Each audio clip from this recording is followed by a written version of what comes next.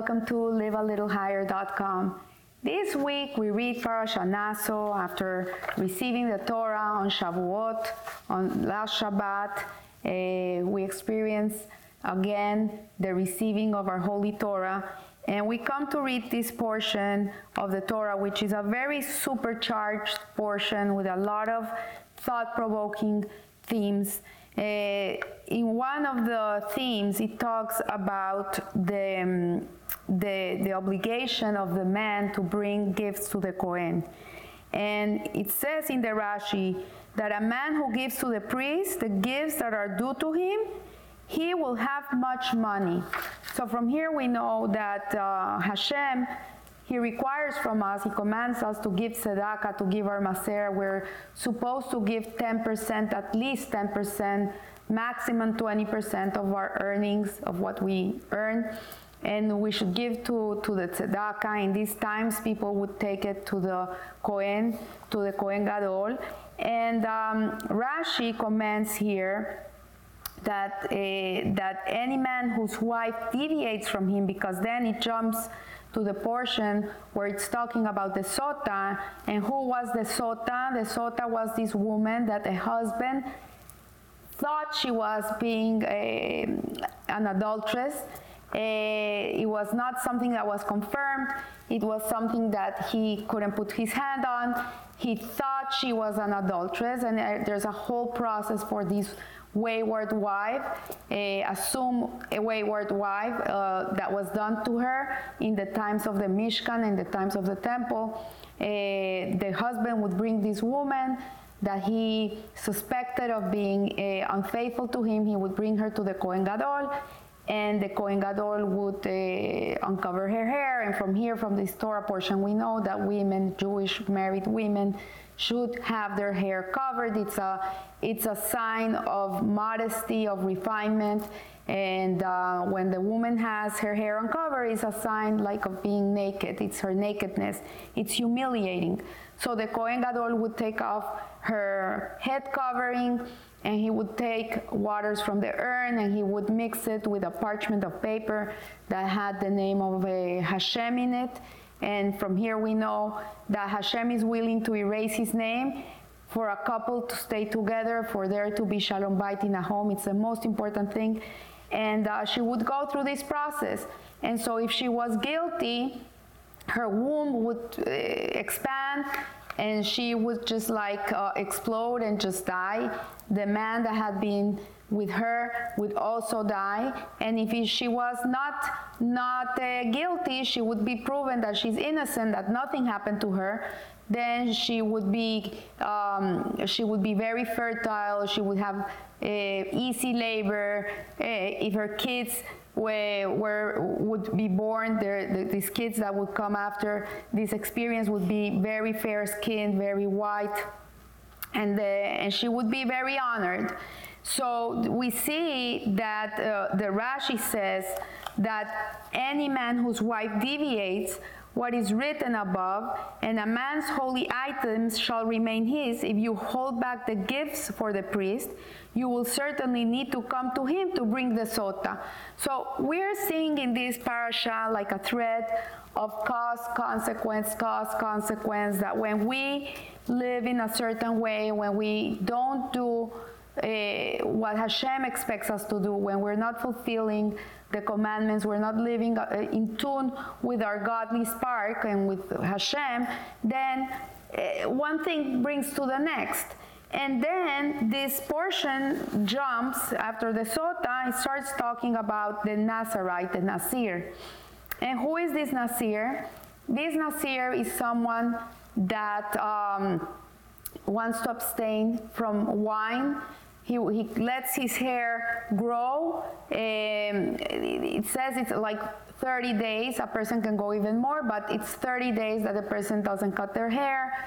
They don't drink wine or grape juice or eat grapes, anything that has to do with grapes. They abstain themselves from being in contact with a dead corpse. Even if it's their family, they cannot go and bury them. And it's something they take upon themselves which is a very, for 30 days you would say, like, it's not that bad. It's like if you go 30 days on a diet, it's okay. And they promise you you're gonna lose all the weight. So yeah, you can do it. It's something doable. We have people in the Torah, in the Tanakh, that were Nazarites from birth. So we have Samson, the famous Shimson, who fought the Philistines. So from birth, he never ate grapes, he never cut his hair. Like all his life, he was a Nazarite. He was a very holy person. And you have also the prophet Shmuel. And so we see that this Nazir who takes upon himself this, why does he take upon himself this? It's because he saw the Sota. He saw how humiliated she was, and he saw it. And because of that, he saw it, he takes upon himself to go into the other extreme so he doesn't fall into temptations and he doesn't fall into sin. So one of the primary alahas, Jewish laws of a Nazir, as we see, is that he can't drink the wine for at least 30 days. And the Lev Simha writes, this parasha teaches us a profound lesson, and it is a great wonder that a person accepts upon himself not to drink wine. Kosher wine, we're talking, it's a person that it's a kosher person. So he says, for a short period of 30 days, and he already reaches the level of a tzaddik. It's like, it's incredible. He reaches a level that the crown of God is on his head, and he's holy to Hashem. From this we learn of the power of a Kabbalah Tovah, of a person who accepts upon himself a small amount from heaven. And we see that a person that does a little bit for God, he takes upon himself 30 days. I'm not going to drink wine. I'm going to go the other extreme. I'm not going to cut my hair. I'm not going to be in contact with a dead person. We see he takes this little thing for 30 days, and he's going to receive much more of divine aid, like the crown on his head. So the Torah writes, and the Ibn Ezra writes, this means doing something amazing, because most people follow their temptations. And this person distanced himself from his temptation for wine, and he did this for Avodat Hashem. He did it to please God.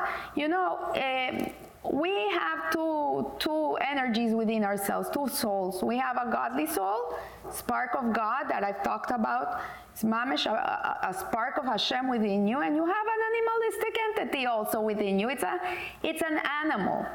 So you have the ability to live a life dedicated to God, or you can very easily fall into the world of pleasure and materialism and self-centeredness and what is in it for me and how can I have from this world and take from this world, instead of being a person that is living a life where he's thinking, okay, I'm in this world, what can I give God in return? He gave me life, I'm here.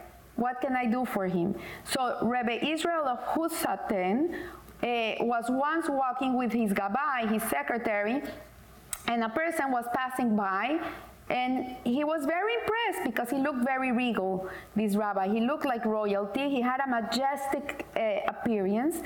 And he asked the gabbai, tell me, who is this rabbiner? Who is this rabbi? I want to know. He has such a presence. And the gabbai replied, he's not a regular rabbi. He's not just like anybody else. He's a Wunder Rabbi, in Yiddish, a Wunder Rabbi. And this means a wonder rabbi.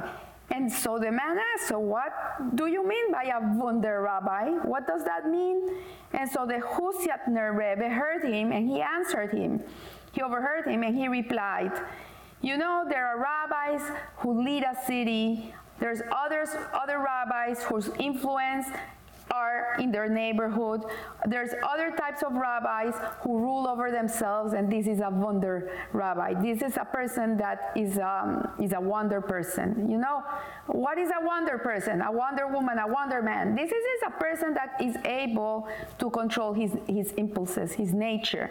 So we see that the Hustener's Rebbe's son, the son, he says a story which is in his book, or the Ohale Yaakov, And he adds the Ibn Ezra, where he quoted above, that means that he did something amazing, because most people follow their temptations, and a person in control over his desires is indeed a wonder person. So this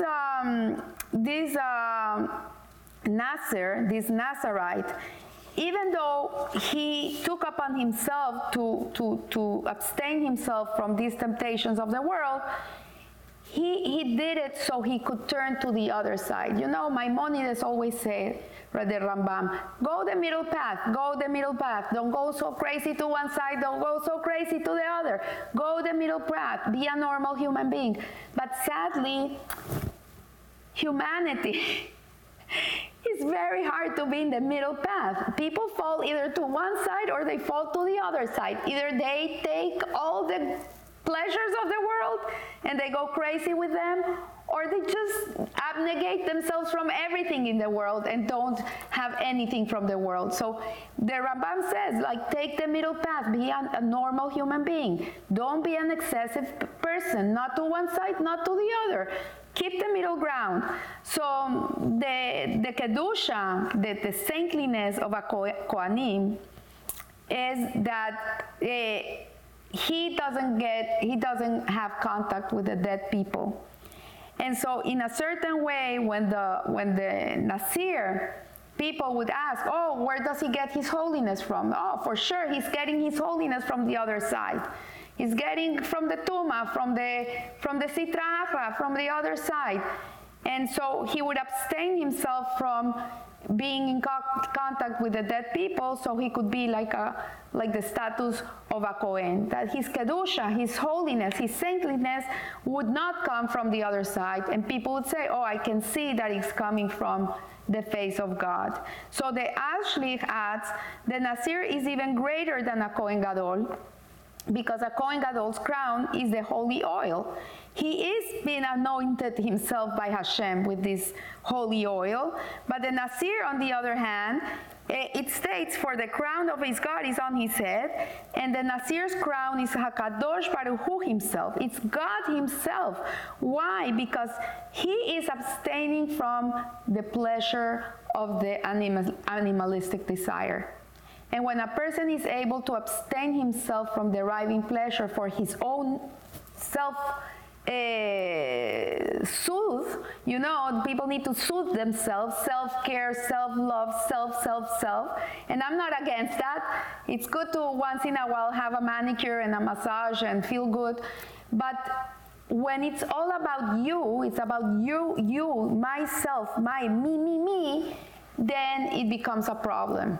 Because yes, we need to be healthy, yes, we need to feel good, we need to be happy, we need to take care of our pains, all these things, I'm 100%.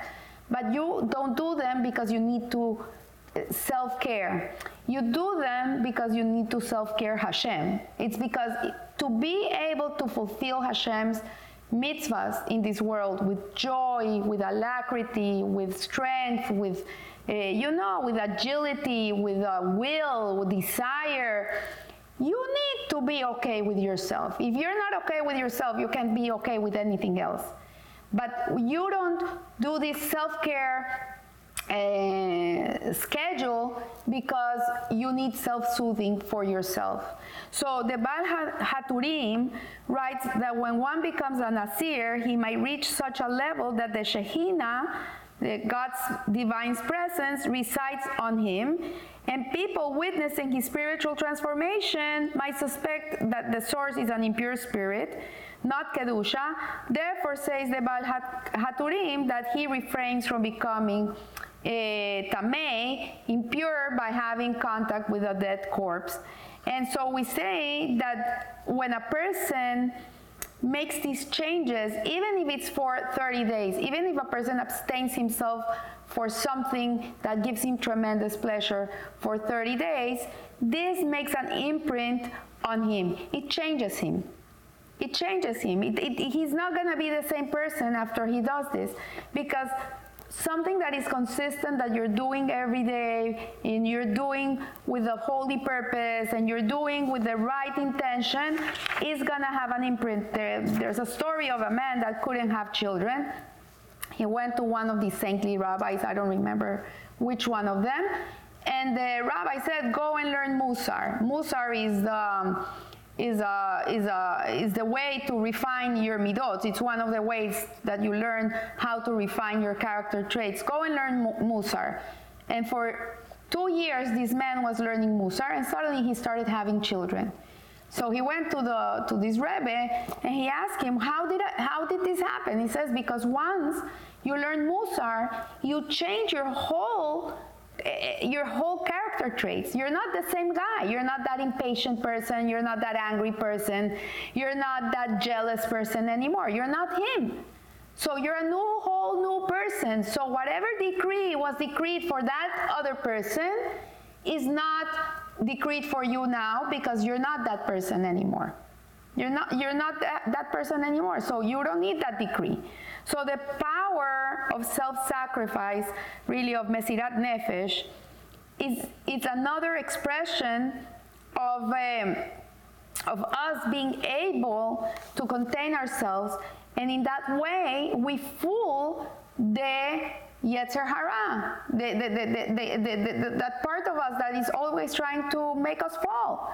And the sages teach that a person doesn't sin unless a spirit of folly enters him. Folly in Hebrew is called shtut, stupidity, folly. And so a person will never sin unless a spirit of folly enters him. And how does a spirit of folly enter you? How this stupidity comes into your head, and then you become vulnerable to fall? When you read the wrong books, and you see the wrong shows, and you're connected to the wrong people, and your whole life you're being fed all this foolishness inside of your head, which is antagonistic to Torah values. You go with the other values, they don't go hand in hand. And when you're connected to the foolishness of the world, the shtut, then it goes inside of you and you become able to sin. But a person who doesn't allow this foolishness to come inside of them, he won't sin, because he knows very well where he is. He's connected to God. And so the only reason a person sins is really because he feels he's not connected to Hashem. If a person is all day aware of God's presence in his life, and he knows that God is looking at him, and he knows that Hashem put that test in front of him, and he knows what Hashem is expecting of him, it is much harder for that person to fall into the shtut, into the foolishness of sin. It's very hard to fall down. So we see that we can use this self-sacrifice in a rational way. We see that the Jewish people have this ability to give up their lives for God. It's something that we've seen it through centuries of persecutions, crusades, Holocaust, all these type of attacks on Jewish people, where they're trying to convert them to another religion, or they're doing things to them because they're Jewish, and they can go easily into a gas chamber singing Ani Mami and the Shema Israel, and they're giving their lives for God. They have the ability to sanctify their lives in the name of God. Every Jew has this ability. Every Jew. Even if he's very far away from Hashem, at the last minute of his life, he has the ability to do this. So we see that if this is irrational, this is something that has no rationale, that a person who has never kept a Shabbat, never keeps kosher, didn't do a Brit Milah, can go through life so disconnected, and suddenly they put him to the test and he's willing to give his life for God. So we see how this Mesirat Nefesh today, this self-sacrifice, Hashem doesn't want us to die in His name. Hashem wants us to live with His name. So we see today in our free democracy society where everything goes, where everything's allowed, we see that when a person takes a leap of faith, like this Naso that abstains himself from the wine and from all these other things, and a person today, he can go against the current and he says, okay, you know what, I'm gonna keep Shabbat. I'm gonna keep Shabbat, I'm gonna start keeping Shabbat. I don't know if my business is gonna fail. I don't know what's gonna be. Hashem says I have to keep Shabbat. I'm gonna keep Shabbat. And we see that people out of nowhere start keeping kosher, start keeping Shabbos. Suddenly they take out their kids from a non-Jewish school, put them in a Jewish school. So we see that this is a power that the Jewish soul has to be able to give their life for God. And there's a story told of this professional comedian. His name is Richard Morris. He was the original writer of the David Letterman show. And one day he woke up and he says, you know what, I'm going to start keeping Shabbat. I'm going to start keeping Shabbat. And suddenly the Yetzer Hara came and said, but are you crazy? It's Friday nights and Saturdays are the days that you make the most amount of money. And he says, you know what, I'm going to take the leap of faith. I don't care. I'm going to keep Shabbat. And you know what? He became even more famous. So we see that we can get stuck in our limited capabilities or have faith it's really to have faith connects us to our unlimited capacities. We're limited people, but when you take that leap of faith, when you jump out of yourself, then you connect to the infinite. And foolishness is also the only way we can relate to God. So you have unholy foolishness, you have holy foolishness, because when we do things like keeping Shabbos, kosher, not wearing garments where you have linen and wool together, or you're not mixing milk and meat together, all these hooks which are irrational, supra-rational, when we take this leap of faith, which is it's a foolish thing to do because it has no rationale, then we see that this is the right foolishness that we should be connected to. So I wish you a blessed week, and remember, live a little higher. Thank you.